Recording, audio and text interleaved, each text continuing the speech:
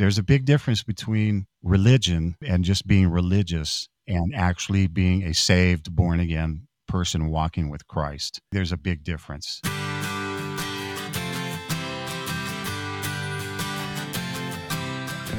You are listening to the Christian Music Archive podcast, part of the New Release Today podcast network. I'm your host, Dave Maurer. Each week, I share stories about Christ, community, and music, chatting with musical guests who you will find listed on the pages of the Christian Music Archive. There are thousands of creative men and women who have helped shape the soundtrack of the Christian faith, and we get to hear their stories, learn about how Christ has made a difference in their life, and hopefully along the way, we'll learn how we can be a better part of our community. We'll get to our interview in just a minute, but I'm excited to first tell you about the Work of Mercy, Inc. in Colombia. They have a project there called Soy Satura, which is helping feed kids who are crossing the border from Venezuela to go to school. You see, the schools in Venezuela are not very good, so moms are taking their kids to school in Colombia where they can get a decent education. Now, the Colombia government is willing to provide an education to these kids, but they won't feed them like they do the Colombian children. And most of these kids from Venezuela are from really poor families that don't even have money to feed their kids. So Mercy Inc. is taking soybeans to create both food and juice that they are able to feed these kids, sometimes the only meal they will get in a day. I sure would like to share more about the Soy Satura project and how you can get involved. Would you head over to the website christianmusicarchive.com/mercy so you can learn how you can help feed these kids? Our intent is to make a difference around the world through this podcast, and one of the ways we do that is through the Work of Mercy, Inc. So again, head over to christianmusicarchive.com/mercy and discover how you can make a difference to the children of Venezuela. My guest today was a member of some band. And no, I'm not trying to be secretive or protect the identity of my guest. But if you are a fan of early 80s Christian pop, you'll recognize the background music you're hearing as Steve Taylor. And that sax you hear is Dave Thrush. Today, we get to hear about Dave Thrush's career as part of Steve Taylor and some band. But we'll also hear about his religion being changed into a relationship with Jesus Christ. Dave is going to share that his decision to follow Christ didn't necessarily make everything go smoothly. In fact, he experienced just the opposite. But his relationship with Jesus definitely helped him through some tough times. So let's let Dave tell his story and jump into the conversation I had with Dave Thrush. I am very excited to talk to somebody that I have listened to his music for a lot of years, vicariously through his high school friend, and we'll talk a little bit about that. But I'd like to welcome to the podcast, Dave Thrush. Thank you. Thank you, Dave. Hey, we are the Daves we know. That's right. We got to be careful. We might start a band or something. Uh-oh. Dangerous. I first discovered you on the credits of an album from Steve Taylor. That is correct. That was my intro into Christian music. So how did you meet Steve and how did you get started playing with Steve? Well, we were in high school, jazz band together, believe it or not. Okay. Yeah, 1975, 76, North Glen High School. North Glen, Colorado, a suburb of Denver. And we were in the same class. So, and I got to know Steve and he got to know me. And I was the Catholic kid, raised in the Catholic church. He was the Baptist preacher's kid. And we just, started getting coffee and stuff and hanging out. And we were in jazz band. So we saw each other every day. And that's where I first met him. So did he come up to you and say, hey, I'm starting this band. I need a sax player. Would you help me out? Or how did that connection happen? Well, that was a few years later. He had already finished college pretty much. I went to CSU, Colorado State, for a year and then dropped out because I hated college. And I just wanted to play, man, I was actually working a job for a couple of years after 1 year at CSU. As a printer. And it's interesting because I have something in common with Bill Murray, believe it or not. I was a printer at Regis College, Regis University, which is a Catholic school in Denver, and Bill Murray went there for a while. Oh, no kidding. I don't think I ever met him, but it's kind of interesting. Yeah. But anyway, yeah, I was a print. I worked in the print shop there, and then I wasn't even playing him. I'd quit playing and stuff. After college, got kind of just discouraged and stuff. And spiritually, I was in a really strange place. So back in those days, kind of wandering. You know what I'm saying? Yeah. I was raised Catholic and all that stuff, but then baptized as an infant, the whole deal. Right. My mom has the picture of me being baptized and all that. And then my teen years, I started kind of going out there, partying, and as teens will do. Yeah. Yeah. So I kind of wandered off and started going off into some weird, stuff and a little bit of Eastern religion and this and that. And I'm like, I just quit college. And so I was just kind of wandering, spiritually. And then what was it, about 1981, I think it was. And Steve contacted me out of the blue. He'd already finished college, I think at Biola and CU. And then I was just working jobs, playing a gig here and there once in a while. And he contacted me and said, I want you to play on this demo, Dave. You know how Steve talks. Yeah, exactly. Steve had more energy than anybody ever. Oh, man. Yeah. Anyway, he still does. But yeah, so I played on his demo, which was the Clone demo. And, he brought me in and he formed a band with Cactus Mosier and Woody Waddell, the original members. Kerry Connor, the guitar player, and the producer of that record was Jonathan David Brown. Yeah. Who was a long time in Christian music, and I didn't even know what Christian music was. I mean, Right. I was raised Catholic, like, what is contemporary Christian music? What is that? I mean, I was used to Guitar Mouse, Kumbaya, my Lord, Right. that kind of stuff. And they didn't use saxophones in Catholic church. So I was like, wow, this is different. So did you have any clue when you started working with Steve on those early demos that there was something in this, or did you think, this is just Steve being Steve and who knows what's going to happen? No, I kind of recognized right away. It's like, wow, I think this could go somewhere. I recognized it right away. Yeah. So I stuck around. Yeah. Well, and because he then, as I recall the story, he shopped that demo to a number of labels, and most of those labels said, yeah, this isn't quite what we want to hear. Yeah. That whole story. But yeah. So what happened was he got a gig at the Christian Arts Seminar in Estes Park. And after we finished the demo, and that was our first gig, to be honest. Oh. And he got signed right off the side of the stage. We did our gig, blew him away. Yeah. And I think Billy Ray Hearn and Bill Hearn and those, they were there and they signed him, I think, almost immediately. Wow. And that's how it happened. So, yeah, then we just made the record in John Sundberg's basement in Lakewood, Colorado. Oh, no kidding. Golden.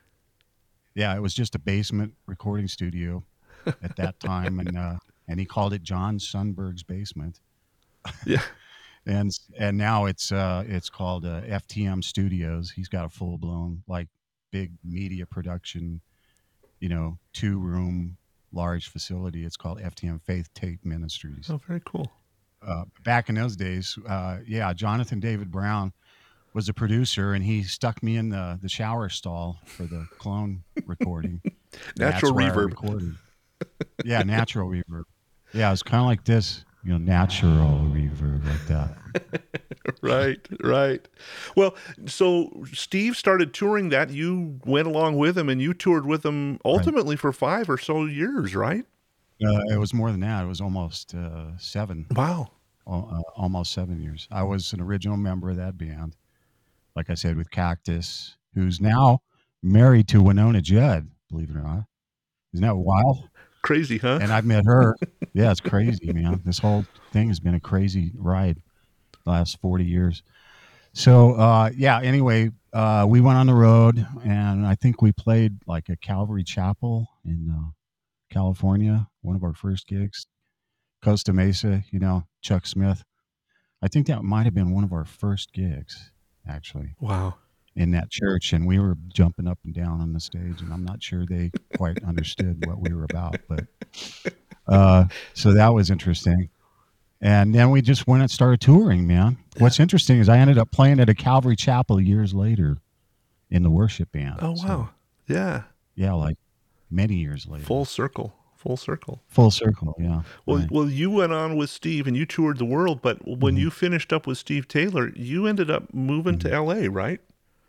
Yeah, I did. And then Steve just disbanded some band. Mm-hmm. We did that one last record, which was what was it? Yeah, I think it was the I Predict record. He finished that, and then he decided to move to Nashville, and so he disbanded the some band thing and wanted to go out to Nashville. And I stayed in L.A. Mm. and just started doing different stuff. You know, the L.A. thing. I did some jazz stuff with a guy named Rob Mullins, who's a great keyboard guy, and played some jazz festivals and that sort of thing with him out. And we did a radio show, opened for Tom Scott once. So I was just doing the kind of the musician thing in LA, after that. So were you doing mostly hired gun stuff or studio stuff? For a while, I wasn't doing a lot of studio stuff, just very little of that. It's hard to get into that Mm. scene in in LA because it's like, you got to die to get into a spot there. Yeah. And so I was doing the jazz scene, jazz clubs, and that sort of thing with some different artists. And then it was kind of interesting because then my future wife and I ended up moving down to Orange County, Okay. California, and then I started playing in churches there. Hmm. I'm like, and this one worship leader named Rick Founds introduced me. He said, "Hey, you want a church gig?" I'm like, "What's that? What's a church gig?" Yeah. And I'd played in churches with Steve, but I didn't know they like had gigs in churches. That's Mm-hmm. interesting. Yeah. Yeah, so Rick Founds, who wrote the song "Lord, I Lift Your Name on High," Okay, that Rick. he's Yeah. the songwriter of that. He asked me, "Hey, you want a church gig at my church?" And I'm like, "Yeah, cool." It was a Calvary Chapel there, and Chuck Smith Jr. was the preacher, Okay. and probably the only Calvary Chapel that ever used a saxophone. I think. I think Chuck was he did things differently than his dad, and so he's like, "Yeah, I'm gonna have a rock band." Oh, fun. But yeah, so I played there for 6 years, and then I moved to Orange County, and then I got married. My wife and I got married, and we lived in Laguna for a while, and that's where my first son, was born. So, and he's quite a story. My son, he was a 2 pounder preemie, Mm. and 2 pounds 2 ounces, and 2 months early, and that's quite a story because I mean, they even suggested abortion at one point. I'm like, what are you talking about? Yeah. I'm not going to abort my own child Right. because they said he's going to be deformed. I'm like, no, that ain't happening. I'm pro-life, Yeah. strong pro-life. And so he was born early, and he was about the size of a loaf of bread. Wow. I have pictures of that. Wow. And now he's 28, married, and he's got a 4-year degree from CCU, Colorado Christian Wow. University. Wow. So yeah.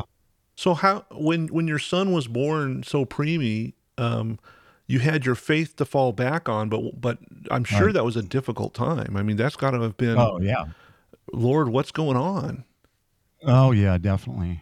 We didn't know what was going on. It was my wife had a lot of complications, Mm-hmm. something called toxemia. Mm. So they had to take the baby early by C-section, and yeah, and that's how it happened. And the one of the doctors, the geneticist, said your son's going to be deformed, and that wasn't true because he's not deformed. So Yeah. that's kind of interesting. So did you have to just kind of struggle through that by yourself, or did you have people that were surrounding you during that time? Or Oh no, no, I had church people, and we had people at the Calvary Chapel I was playing at praying for us the whole time. yeah. Plus extraneous friends that my wife had back in those days from Southern California. We had a lot of Christian musicians that in the kind of Maranatha music Mm-hmm. scene at that time. Yeah. Bill Batstone Oh, and sure. Daryl Cook and a lot of people that my wife was involved in a prayer group, and I was friends with all those guys and stuff, and they were all praying for us all the time. And plus Steve Taylor and the Taylors and Yeah. people in Nashville too. We had a ton of backup. Yeah, one of my reasons for starting this podcast was to talk about the importance of community, and going through a situation like that where you're not sure what's going to happen, and Yeah, I mean it's totally out of your control. There's nothing you can do to help your son. not at all. It was, yeah, totally out of our control. Nothing. And the doctors were suggesting abortion, which I thought was, wow, that's just out there, man. But I've heard that story before. So Well, can you tell us how maybe a specific individual, or I mean, you talked about people praying for you, but how did that manifest itself? In the real rubber meets the road kind of thing. I mean, I consider my son a miracle, really. I mean, he could have died. The doctor said he's got a 50-50 chance Hmm. of being born, and he's got a 50-50 chance of coming out of this hospital. And he spent 3 months in the ICU, Yeah. and all that. And back in those days, it wasn't as refined Mm. with the preemies. These days, they can save kids that are like a pound. Yeah, but back in those days, a 2-pounder was very small, and so we spent just 3 months. I was playing gigs in Orange County, and also playing at the Calvary Chapel in San Juan Capistrano, Hmm. every week. So that was a church position, paid position, and plus I was doing club gigs too, just to make a living, and recordings and this and that. And so yeah, we just spent 3 months going back and forth to the hospital every single day, or twice a day even.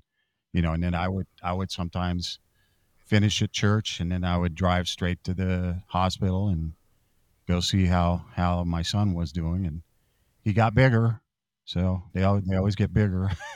I can't imagine what that would have done to you, just emotionally and spiritually, and how draining that must have been. Oh, sure. Yeah, it was very draining. Yeah. Took a lot out of us, and more out of my wife for sure, because she was the one that was sick with Yeah. this toxemia stuff. So, And I'm assuming she's healthy now, and that's part of the answer to prayer. oh yeah, she's good, no problems. Well, you mentioned it a little bit earlier as we were talking about working with Steve, that you really weren't a Christian, obviously raised Catholic, and you Right. knew some of that kind Hmm. of high church stuff. What was your Right. what was your journey to faith like, where you realized, hey, a relationship with Right. Jesus is important to me Mhm. personally?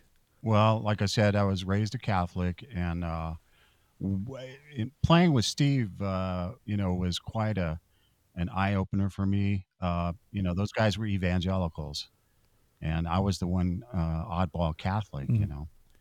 And so I began to recognize at one point that, wait a minute, these guys know a lot of Bible that I don't know. Mm. I noticed the difference. Particularly a couple of guys, Glenn Holman, the bass player. Mhm. Some of them guys knew Bible like 100 times better than I did, and I was noticing that. Hmm. Like, wait a minute, these guys really know their So, what were Bibles, they and just I talking don't. about it in conversation, or how did you notice Yeah, that? Yeah, just on the road. I mean, you're driving in a Dodge van for 10 hours a day, so yeah, with your pillow is a an alternator, that kind of stuff, or somebody's guitar case, yeah, yeah. and so all these conversations, or you're in the restaurant, on the road, and I mean, because touring with Steve, this went on for a long time, and the first 3 years was a van, and and in the hotel rooms, you know what I'm Yeah. saying, and just a lot of conversations over a long period of time. And I was like, wait a minute, these guys know their Bible a lot better than I do, Hmm. you know? And well, Steve would quote scriptures on stage. And so, anyway, something just kind of hit me. And then in 1986, I really just, I made a step of faith. You know what I'm saying? Hmm. I want to talk about this too, because I think you can be raised in a religion and not be saved. Yes. I don't know if, maybe I'm talking to somebody out there. I don't know. But I was raised in a religion, but I wasn't born again. I was baptized as an infant, the whole deal. But then I asked the Lord into my heart. I said, Jesus, I believe in you one night when we'd gotten done with a tour, Mm. 1986. We came home. I think we'd gotten home from Australia or Hmm. something. And I just committed my life to Christ. And I had never done that before, Mm. I would always just say, I'm a Catholic, Yeah. I'm religious, just wrote religion. But and then that's when the crazy stuff started. The spiritual warfare started happening. Yeah. Really, was when I confessed Christ for real. But then I started reading my Bible, like, hey, wait a minute, Jesus is saying you must be born again.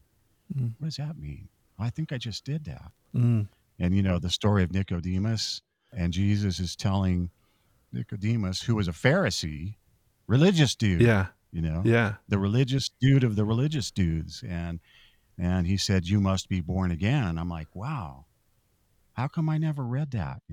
I never learned these scriptures and other things, that I started seeing in the Bible, like there is one mediator between men and God, and that is Christ Jesus. Yeah. There is only one mediator. And I was taught as a kid to pray to Mary, and Mhm. that's where I differ with my Catholic friends Mhm. on stuff, on doctrinal things like that. And I don't want to bash Catholics. I don't bash them. I just say, look, I'm a born again Christian. Okay, I'm saved, and I've gotten into numerous debates with my Catholic, including my own family. My mom is 85; she's still Catholic, Mhm. and we've just learned to agree to disagree on some issues. So, Dave, what did that prayer, how did that change? You said that you started seeing some spiritual warfare, but Oh, big time. what did that change do to you that made it say, oh, religion is more than rote stuff, it's a relationship? How did that manifest itself Right. for you?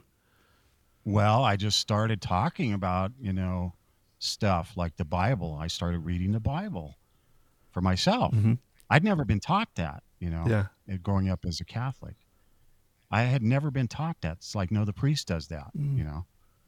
and that's the priest's job, and he's the intermediator. And then I read, wait a minute, there's only one intermediary, and that is Christ Jesus.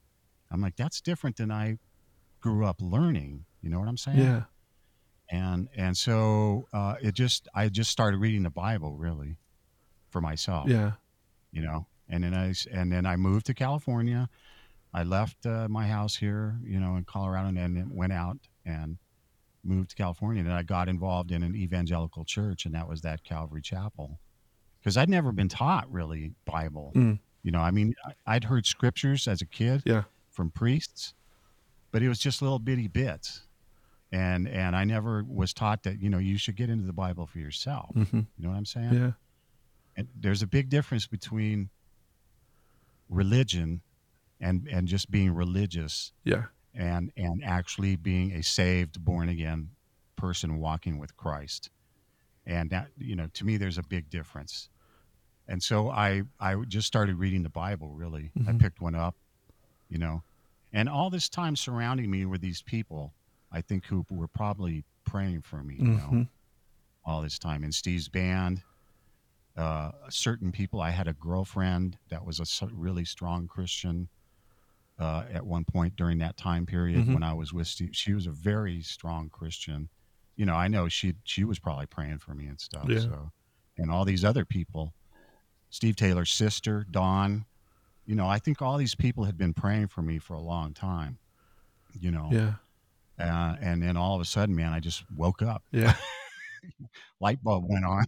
So describe life for yourself. I'm thinking that there might be somebody listening to this who's kind of thinking, I might be interested in a relationship with Jesus, but Hmm. what good is it for me? I mean, so describe for you the change before your prayer Hmm. to say, "Come into my heart, Jesus," Hmm. and after. Hmm. What changed in your life personally?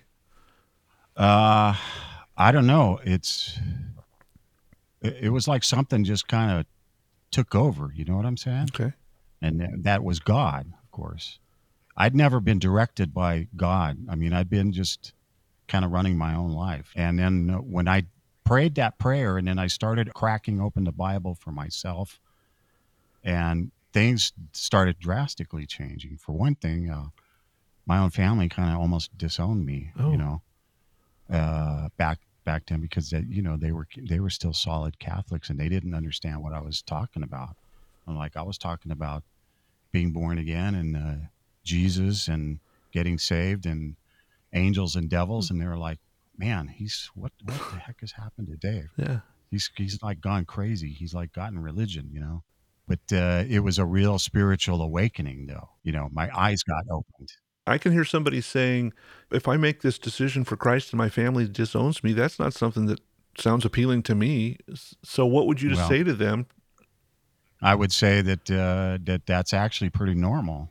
You know, the Bible doesn't promise we're going to have a bunch of nice, fancy, fun stuff. I mean, I get along with my family now, Mm-hmm. but I'm talking 35 years later. Yeah. In fact, I'm here, you know, Yeah. and we get along okay now. But back in those days, there was a real division, Mm. you know, Yeah. and the word talks about that too, you know, that once you decide to follow Christ, the world is going to start not liking you or even hating you. And I saw that for real.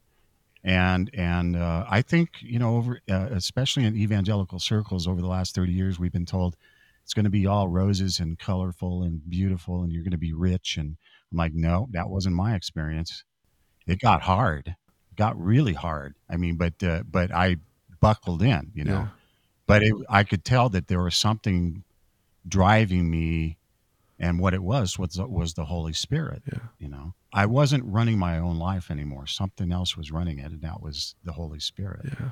It got tough, you know, and it still is tough. You went through some tough stuff. You had a son that you adopted and and Correct? and he passed away. That would have been a difficult thing. Do you want to talk a little bit about that process and Sure. how the Lord walked you through that? That's another hard thing. I mean, we adopted Juan back. It was almost 19 years ago now. He was 5, and we got him through Adams County Social Services. This wasn't a international adoption. It was one right here, and that's how I wanted to do it. You Mm-hmm. know, because a lot of my evangelical friends were adopting kids like from other countries, and first of all, I didn't have that kind of money, and my wife she wanted to really adopt a child and stuff, and I'm like, I was hesitant, to be honest, because my elder son is autistic.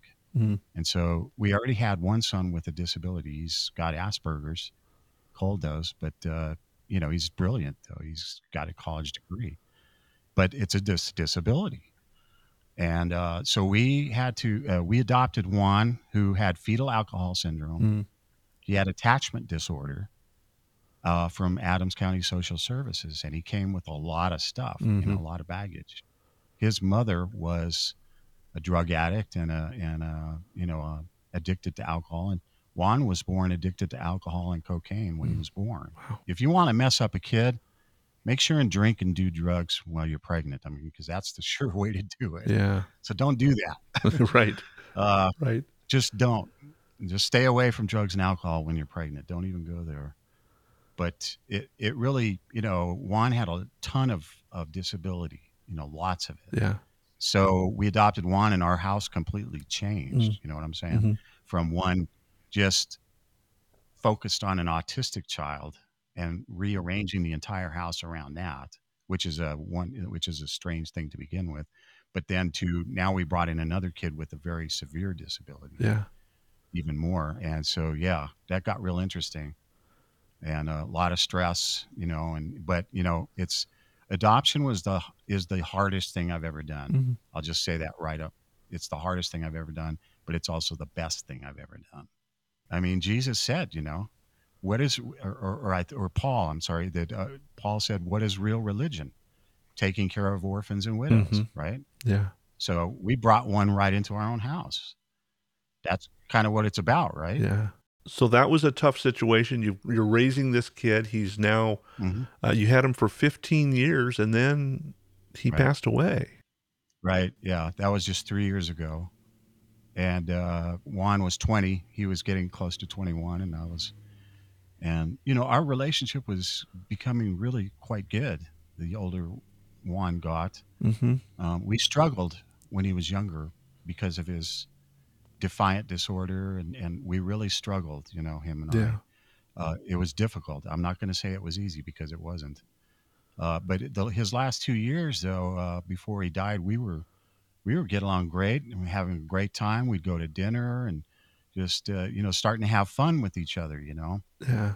And then was just playing on his computer one night, Fortnite, the game that all Mm-hmm. them kids play. And the coroner said he was gone by midnight. And that was in October of 2018.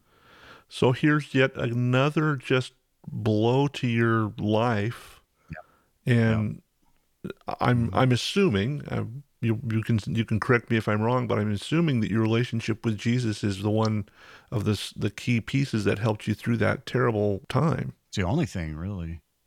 The only thing that got me through that Yeah, stuff. yeah, I've had to cling tighter, mm, you know, not looser, but tighter, yeah, because it is the only thing that gets me through. yeah, As we get closer, man, the way things are going, believers are gonna have to stick closer to Jesus than ever before. yeah, You know what I'm saying? yeah. Because things are getting weird, as we Yep. can see. Yeah. Well, and I'm reminded of the fact that, Jesus didn't promise to make it easy. In fact, he asked us to take his yoke upon him. A yoke is Right. work. That's not it's Yeah. a pinch point around the neck, Right. but that God will walk with us and partner with us through Right. that. And so I just really Hmm. appreciate, Dave, you're sharing your story and pointing folks to the fact that the relationship with Jesus helped you through those difficult things, and I'm real thankful for that. You had talked about, as we were setting this up, maybe playing something. You're still sax man, still playing. In fact, he has a great album called Thrush Hour out. Thrush Hour was released on Sparrow Records a few years back. I encourage folks to check it Dove out. Award nominee, by the Oh, way. that's right. It was a Dove Award Yeah. nominated album. Nominee. So do you want to play something out for us as we wrap up our conversation today?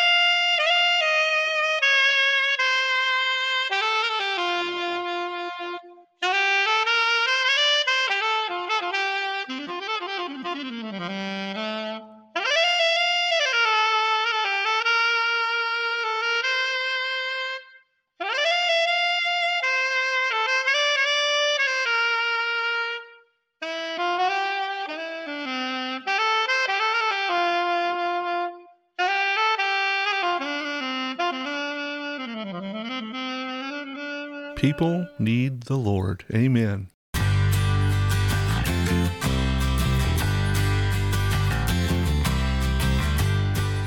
We send out a newsletter every Saturday asking folks to pray for people who have made Christian music and who are involved in that and have been involved in that. How specifically can we be praying for you, Dave, in the weeks and months ahead? Well, I could maybe get my career on track a little better and pull out of this pandemic and just start, playing music again. It's starting to come back, but I think that specifically, just to get out and start playing again.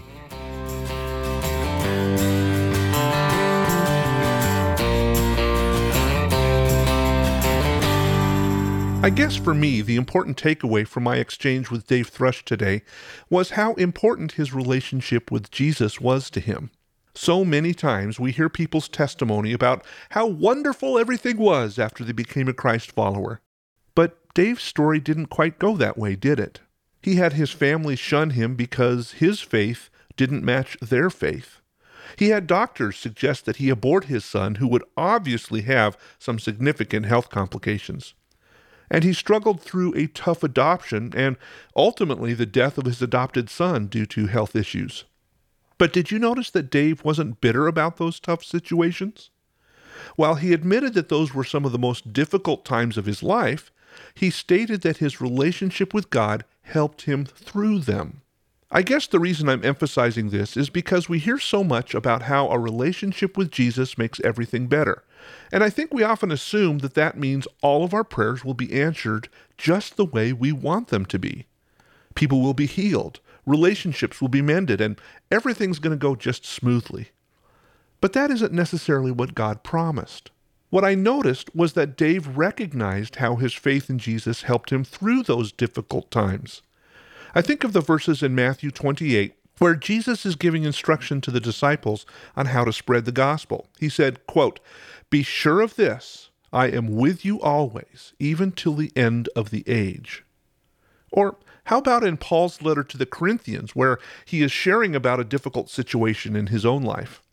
He said that every time he asked God to remove the thorn in his flesh, he was always told, quote, "My grace is all you need. My power works best in weakness." I hope our conversation today encourages you to see past the stuff of religion and see the relationship of walking with Jesus. And I'm confident that God will do just as he has promised, to give you his power and his presence as we go through those difficult times. As always, thanks for joining me for this conversation today. I am grateful that we get to spend this time together each week hearing stories of God's amazing faithfulness. As a regular listener to this podcast, would you mind taking a few minutes and rating it on your favorite podcast app? Reviews and ratings really help spread the word so that other folks can hear about these great conversations. And if you have comments or questions for me, please feel free to drop me a message on any of the social media platforms. You can find me on Facebook, Instagram, Twitter, and Patreon by searching for @CCMExchange. Or you can always drop me an email on the website christianmusicarchive.com.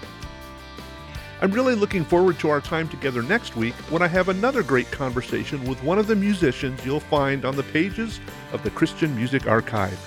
So until then, remember this: God loves you. In fact, he's crazy about you.